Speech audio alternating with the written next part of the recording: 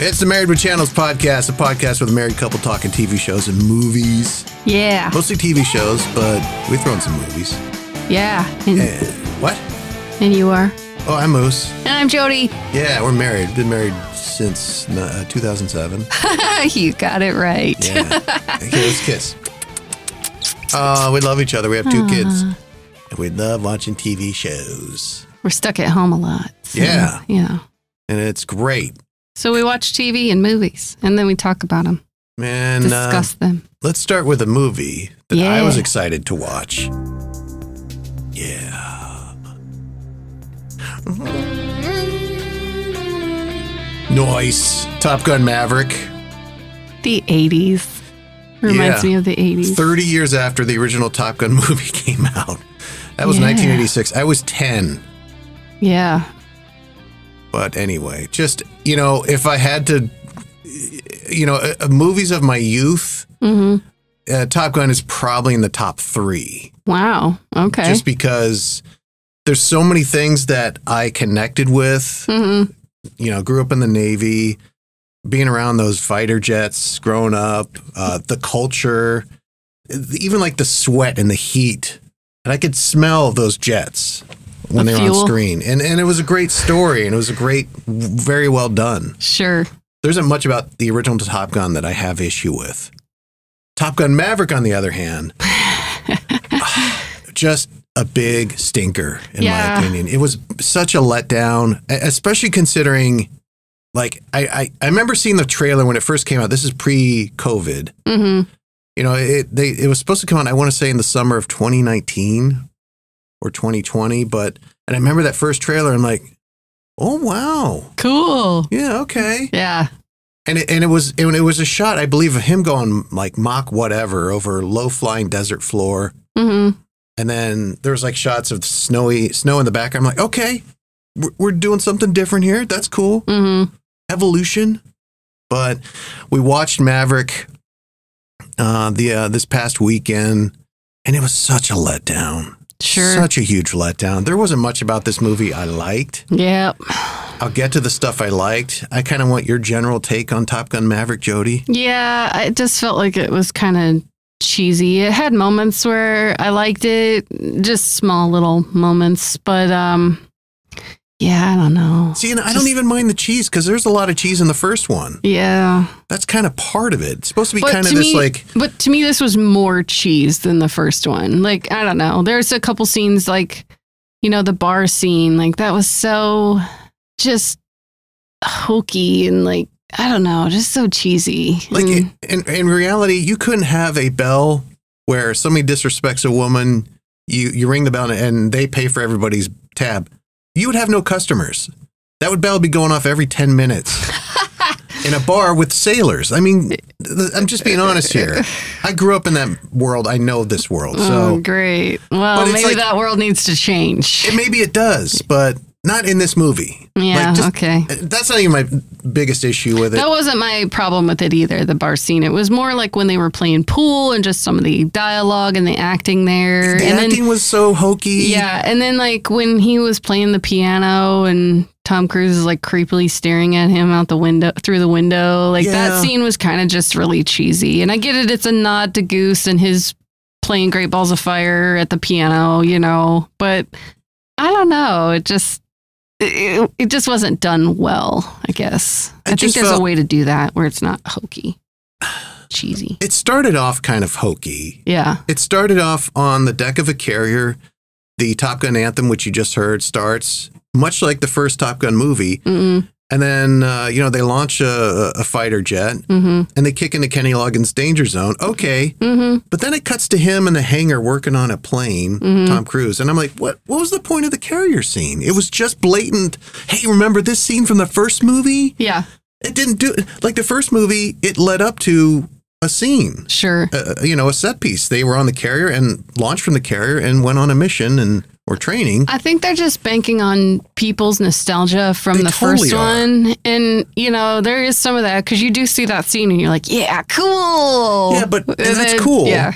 but it has to lead to something. Sure. It's just there for the purpose of, hey, remember Top Gun from 30 years ago? That's right. We got that scene here now. That's right. Now let's go to Tom Same Cruise song in the and hangar everything. working on a World War II fighter. A P-51 Mustang. Yeah. Yeah. But anyway, the script was dull. There's no originality. There was no like moments Yeah. that stood out that you remember, like, the upside down inverted middle finger in the Yeah. Polaroid. That's a moment. You remember that. Yeah. There's none of that in this. Sure. And it you know how you play a video game and they start you with like the learning portion, The tutorials. the tutorial. Yeah. It felt like that. It felt like the movie version of that. Well, maybe that's them trying to kind of also bring in people that maybe didn't see the original. They're trying to connect that younger audience that maybe didn't see the first okay, Top Gun. sure. Okay. If you've not seen the first Top Gun, Yeah. this movie's probably okay for you. Yeah. You'll probably like it. Yeah. I guess I'm by now you've probably figured out I'm biased. So it can go one of two ways. It can go like, this could do no wrong because Maverick and fighter jets. Or it can go, it didn't live up to the first. And I'm on the latter category. There was a couple like plot holes for me too. Like, I mean, why are you, if you know the enemy has 5th gen fighter planes, why are you sending people up in F-18s and like a F-16s. F-16s, like a lesser class of aircraft? Like, wouldn't you match force with force? Yeah, I mean, that was just weird to me. Yeah, Like, is this the only plane that can do what they did? No, because they have the F-35 Yeah. fighter jets. It's Yeah. the US's 5th generation version. Okay. Maybe that is a whole like couldn't get usage of the plane type of thing. No federal funding for that. Not even federal funding, because a lot of this stuff has to get okayed by the Navy Authorization, and the yeah. Department of Defense. Sure. Because the F-35 is like their latest, greatest fighter jet. They might not want to be like I don't know letting producer Mike over here have access to it if on the set. if this dangerous mission to wipe out a uranium supply is that important to the government, they're gonna send the best of the things, And that's why your observation is spot on, because even if you don't get clearance to use the jets, the F-35, you can CG that motherfucker on top of an F-16. You can do that. Yeah. You can make that F-16 look like an F-35 with the magic of the computers and the Bieber bops. Sure. So why they didn't go that route, again, to echo what you're saying, is a little confusing. And also part of the plot, we know in today's world that unmanned drones are the future. And they kind of touched upon that. Like, you're a dinosaur. It's like, I don't think they would be sending manned air missions to do the task that they had at hand. Like, it just doesn't make any sense, It's like, oh, this is a death trap and people probably aren't going to come back alive. Well, okay, well, then you're just going to send some drones in there that are going to go, that are smaller and undetectable and can handle that terrain. Like, you're not going to send a manned mission. And you don't have to worry about those G-forces knocking anybody out in the cockpit. Yeah, like the whole thing just didn't make any sense to me in that regard. I think they were in a position where somebody in Paramount is like, well, we're making a new Top Gun movie. Right. What do you got? How are we going to do this? You can't have a Top Gun movie with drones. True. You can't have Maverick in a container control room in Tacoma, Arizona. Trying to piloting. I guess. I think there's a way to do it. I don't know if this was. It just felt very. And again, that whole mission. Another one of my. I got a whole page of notes on this. Like, there's no bad guy. There's no enemy. They just mentioned this generic rogue nation. Yes, this and place. It's like, well, who the fuck are they? I don't know. I have no skin in the game here. If I don't know the antagonist, that leaves a void for me. They kind of didn't want to be political in it. Obviously, they couldn't use China because they want that China market. Yeah, it's very generic. I don't know why they didn't go with Russia, because I don't know. Russia's been kind of antagonistic for at least 100 years. Maybe this is going to be a worldwide release and they don't want to do that, I get not making China the bad guy, But I don't understand why you wouldn't make Russia the bad guy. I don't know. Because the Russian market, I don't think for the movie industry is that big. I think they just wanted to remain as unlabeled as possible with that aspect. Can't. I mean, look at the first one. They had the Soviet stars on the fins of the planes. You know, it was definitely Soviet Russia. Why not? You need to know who the bad guy is, not just some rogue nation. I don't know. You know, give it a name like the Rogue Nation headed by, you know, Dmitry Oshkevev or whatever, you know? I don't know. Yeah, that was an issue for me. You know, don't get me started on that Lady Gaga theme. Yeah. That song that played at the end. Yeah, sorry, lady. I love your music, but that one was not good. Oh.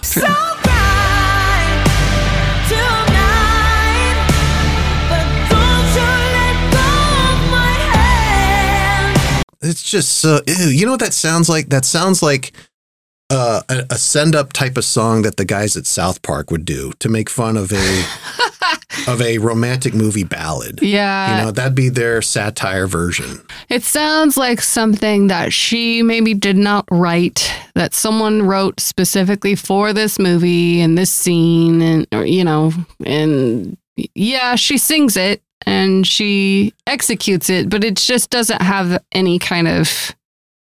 It just doesn't have any substance for me. It's just so unoriginal. Yeah, it's just kind of a cheesy love ballad. It's just so cheesy, unoriginal. There's nothing dynamic about it. It's like, do better, Lady Gaga. Well, like, she's supposed to be the queen of like cool, different pop songs, and she shits out this like "Hold My Hand" garbage. Ugh. Again, that might have been like the record label, like, you're gonna do this one. Maybe. Sorry. Here's a couple $1 million. Too bad. This is part of your contract. Just blah, blah, blah. You know, they probably found a way to make her do that and not let her make it her own, you know? A minor quibble, I didn't quite understand it, is that end scene where he goes, the mission's over, they've won. Yeah. He goes to the bar to find Penny. Yeah. She's not there. Dude says, well, she's sailing with her daughter. Yeah. Then it cuts to him working on a plane in the hangar. Yeah. And then she shows up. Like, why did we have the scene of him going to the bar? I don't know what the point of that was, other than like maybe because it shows his disappointment that she wasn't there. You know, I guess the only thing I can think is it shows he's seeking her out. Yeah, he wants her. Side note: I didn't realize that her thing is tied to the first movie. She was like the admiral's daughter that he got in trouble with. They mentioned it briefly in the first movie. Oh, really? Yeah, apparently she's that admiral's daughter. I wondered, like, who is she? I didn't tie that at all, but yeah, as we were watching it, I was just writing it off as like, well, this is just some thing that they had off screen in the past 30 years after the last. But anyway, I just think that scene was like kind of a wasteful moment. Like, if you want to show him pining for her, then, you know, maybe he pulls out a picture of her, you know, as he's working in the hangar. I don't know. And just kind of like puts it away like, well, that's not going to happen. And then she shows up. I thought the writing on this was shitty. Yeah.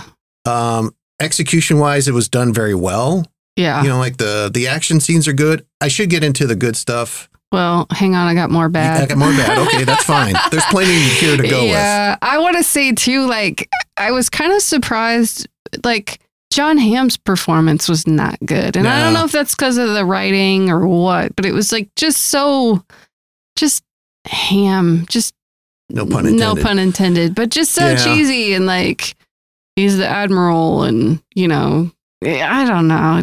It was just not good for him, I feel like. I think there's a little bit of miscasting going on there. Yeah. Like, John Hamm in the Navy khakis. Mm-hmm. Looks good. He looks like he could be a naval officer. I don't think he is the right actor for the ball-busting commanding officer who ain't going to take no shit off this maverick. Sure. I feel like Ed Harris, and he did play, you know, an officer earlier in the movie, but I feel like that would have been better. Yeah, they should have switched those roles. Exactly. I agree with you on that. Yeah. And also, there's a scene where he's like Admiral, I forget his character name. Cyclone is his call sign. Yeah. But he's standing there running the operations on this mission. And you know, I don't want to get too much into the weeds on, you know, protocol and hierarchy, but an admiral's not going to be doing that. Sure. An admiral's going to be in his office 20 miles away going, how's it going? You know?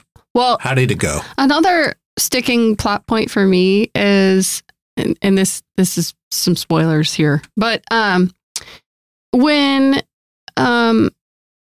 Maverick and Rooster, they're kind of in enemy territory, and they find that plane. The F-14 Tomcat. Yeah, and he's like firing it up, and they disconnect. Like someone is like fueling this plane and getting it ready to go, and then they get inside, and like the whole instrument panel for the wingman is gone. Like everything, like this plane is gutted, but yet someone's fueling it up, and like I was like, this doesn't make any sense. Like, it seems like they had transformed that Tomcat into a single person plane. Yeah. Like they're not using a Rio officer, or I think what they call it nowadays is a warfare officer. Okay. The guy who sits behind the pilot. Yeah. They've converted it. And also it's like, they just happen to come across an F-14 Tomcat, the main jet from the first movie. Yeah. With fuel, and it's ready to go. Yeah. Like, we've already got all the Memba berries. Yeah. This movie. Why not have one of the futuristic, 5th generation fighters? Yeah. And see what that pilot can do in an updated, cool, really awesome plane. Right? I think that'd be cooler to see Maverick. Yeah. Well, look at all this. This thing is fast as shit, you know? Yeah. And also, not to get too much into like warfare and all that stuff, but when Maverick was downed, and then that helicopter comes by and starts shooting at him. Yeah. I don't think that's how that would go. No, they would capture him, right? They would come down, guns drawn, and be like, "You're coming with us." Yeah, and interrogate him, not just shoot him dead. Yeah. Yeah. Yeah. I think too, speaking of Memba berries, the other thing in this movie is that nobody died. Like, nobody. Yeah. Like, they were going into combat, and I was like, "Oh, Bob's gonna die." We were listing off who's gonna die. Like, Bob's gonna die. Phoenix is gonna die. Like, something bad's gonna happen. But nobody died. Nobody died. Yeah. I thought for sure at least Rooster would be like at death's door. Something. I think that's a missed dramatic moment. Sure. You have Goose's son Rooster. Yeah. About to die, especially if it's because of something Maverick did. Yeah. I think that would land more weight. Sure. Emotionally and dramatically. Why they didn't do that, I don't know. I don't know. It just seems so vanilla and ordinary. Mm-hmm. And it was nothing compared to the first movie. Right. And as far as good things, I thought the last 20, 30 minutes were cool. I like the action there. Sure. Even though they were going up against a faceless enemy. Yeah. Of no known origin. I thought the Iceman stuff was nice. I know you're limited with what you can do with Val Kilmer because he's health-wise not good with this. I think he had tongue cancer or throat cancer. I think throat cancer. I thought that was kind of part of his tongue removed, I think. Yeah. Maybe is the case. I thought those moments were nice. Yeah. And I like the part where Rooster said, "Talk to me, Dad." Yeah. That was a very small moment, but I thought, that's nice. That's cool. Yep. But other than that, Top Gun Maverick for me was just a big stinky turd. Yeah. There's nothing about this movie that I'll remember. Just the theme song. I've been singing that for days. Really? Oh, yeah. Oh, the Top Gun anthem. Just the Top Gun, yeah. I thought you were talking about this shit. No! No, I forgot that one right away. No, the other cool one. So we both agree Top Gun Maverick, no good. Yeah, I just wanted better for that. I expected better because when going into it, it had made like $500-700 million. Yeah, people were raving about it. Its Rotten Tomato numbers were great. Yeah, and people were raving about it. Yeah, sorry, everyone. We're in the minority here. I tell you, it's just a big. It's like some wings you get as an airman pinned on your shirt, covered in dump. Oh. Yeah, that's the visual I gave you. Moving on to a TV show, Fleischman is in Trouble is a FX on Hulu show. Jesse Eisenberg, Claire Danes. Lizzie Kaplan, who doesn't get enough credit. She's great. Adam Brody. Yeah, it's good to see him. He's coming back for some things after the OC. Yep. Basically, this is a TV version of a novel of the same name. Mm-hmm. And I think if you're a married person, especially if you have kids, this is required viewing. Yeah, I think there's a lot of relatable themes in this. If you're kind of middle-aged like we are, married with children, and it's a study on relationships and perspective, and just kind of going through finding yourself and being comfortable with yourself and kind of understanding who people are. Yeah, and being empathetic in a way, because I think it's required viewing for most people, I think, because it's what I took away from this is you never know what somebody's got going on. Absolutely. You never know what somebody's dealing with. Absolutely. Like, the majority of this show, it's 8 episodes, deals with Toby Fleischman, the male protagonist, and navigating through divorce, kids. His wife, by all means, is just a horrible person who is just so ambitious and focused solely on herself and her career. Yep. And it paints her as kind of the bad guy. Yeah. And then by episode 7, I think we finally figure out what's going on with Rachel, the wife. Yeah. And you get kind of her side of the story. And what she's dealing with and had to go through. And you're like, oh, she's not the bad guy. Right. This is a 2-person dance. Yeah. And, they're both kind of at fault for this or that. Absolutely. It just... and then the 3 main characters, the friends too, like, the one person is going through some stuff, but they don't realize like they're each kind of going through some stuff. Like it's just kind of about each person bringing their own perspective to the table and making room for all of that, not just kind of focusing on your own stuff, Yeah. And, Lizzie Kaplan plays Libby, one of Toby's really good friends from college. They're both, her and Adam Brody are very supportive and give him some, get him through it. And then Libby just stumbles upon Rachel, who has been missing for weeks. Yeah. Is a absentee mother. Nobody can get a hold of her. No, he's getting mad. Toby's getting mad. Fine. They're my kids. You can't see them anymore. This is over. And she stumbles upon Rachel and lends an empathetic ear. Yeah. And here's her side of the story. And Rachel had gone through, she had a nervous breakdown. She had an incident at the hospital, giving birth to their first kid with a doctor who, there's maybe some malpractice there. And she gets the story and she brings it to Toby. And Toby's reaction is not what you'd expect. And so I told him what happened. I told him about Rachel, where she was, where she'd been.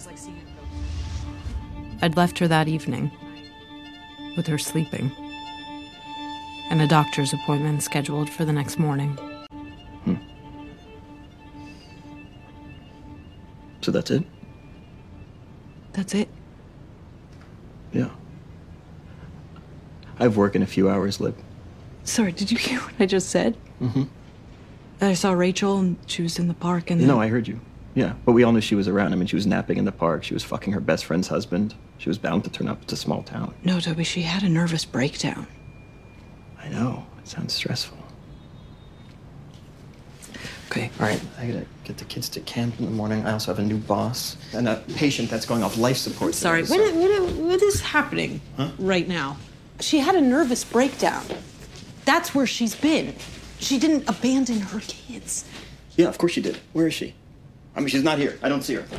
You? Yeah, he eventually comes around to be a little bit more empathetic. Yeah, but that scene, I was like, oh, man. Like, no, he can't see past himself and his stress and his problems. And it's all about him, and kind of rightfully so. He's been carrying the load of the kids. That's his perspective, though, of things. And eventually he finds a way to see Rachel's perspective. Yeah. And gets better about it. But in the moment you're like, oh, that's not the reaction we were expecting. Because by all accounts, he seemed like a decent person who was kind. Yeah. But at that point, he had just reached his limit with Rachel. Like, just, over it. Yep. But I think it's a really good study in dealing with relationships and people. The takeaway I got from this is there's 2 sides to every story. Absolutely. You never know who's the bad guy and the good guy. I mean, I think Libby's narrative,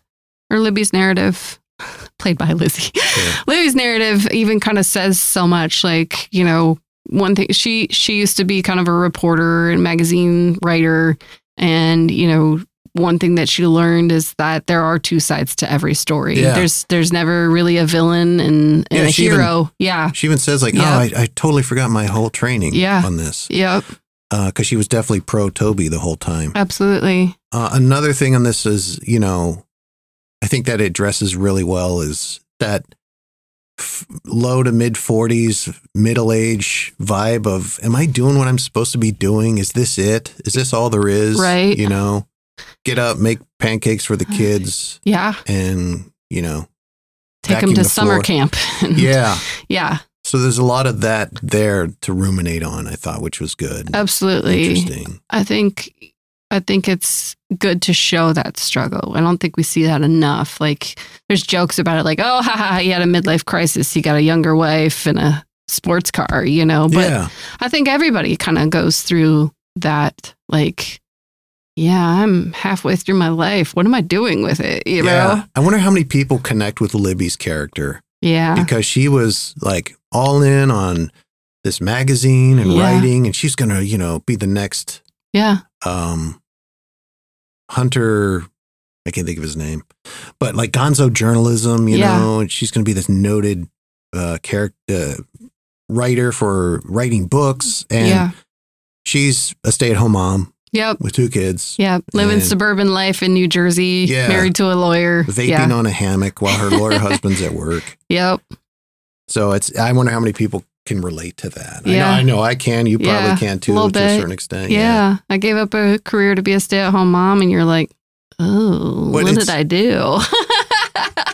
I mean, don't get me wrong. Children are wonderful, and that life is wonderful. You get to be a part of your kids' lives. Yeah. Immersed in your kids' lives. But I think the bigger take is it's when you're younger, 20s, 30s, you have this future in your mind Yeah. of what's going to happen, where you're going to be. You expect kids, the house, but you expect that career that you've been, working so hard on all this time and training for. And it doesn't always go that way. Absolutely. And the choices you make too, you give up parts of yourself for other things, Yeah. So that happens in life, people are forced to, or they choose to, and other things kind of slowly erode away. And Yeah. So I like Fleischman is in trouble. I thought it kind of sneaks up on you. yeah. And I like the ending. Yeah. I think it's almost like, I don't want to say it's a happy ending, but it's like it might be a happy ending. Yeah. I agree. It's kind of a head scratcher. Like, wait, did this all work out as it should? Right. Yeah. Is everybody good? We all good here? We all good here? Are you good? I am good. Are you good? I'm good. All right.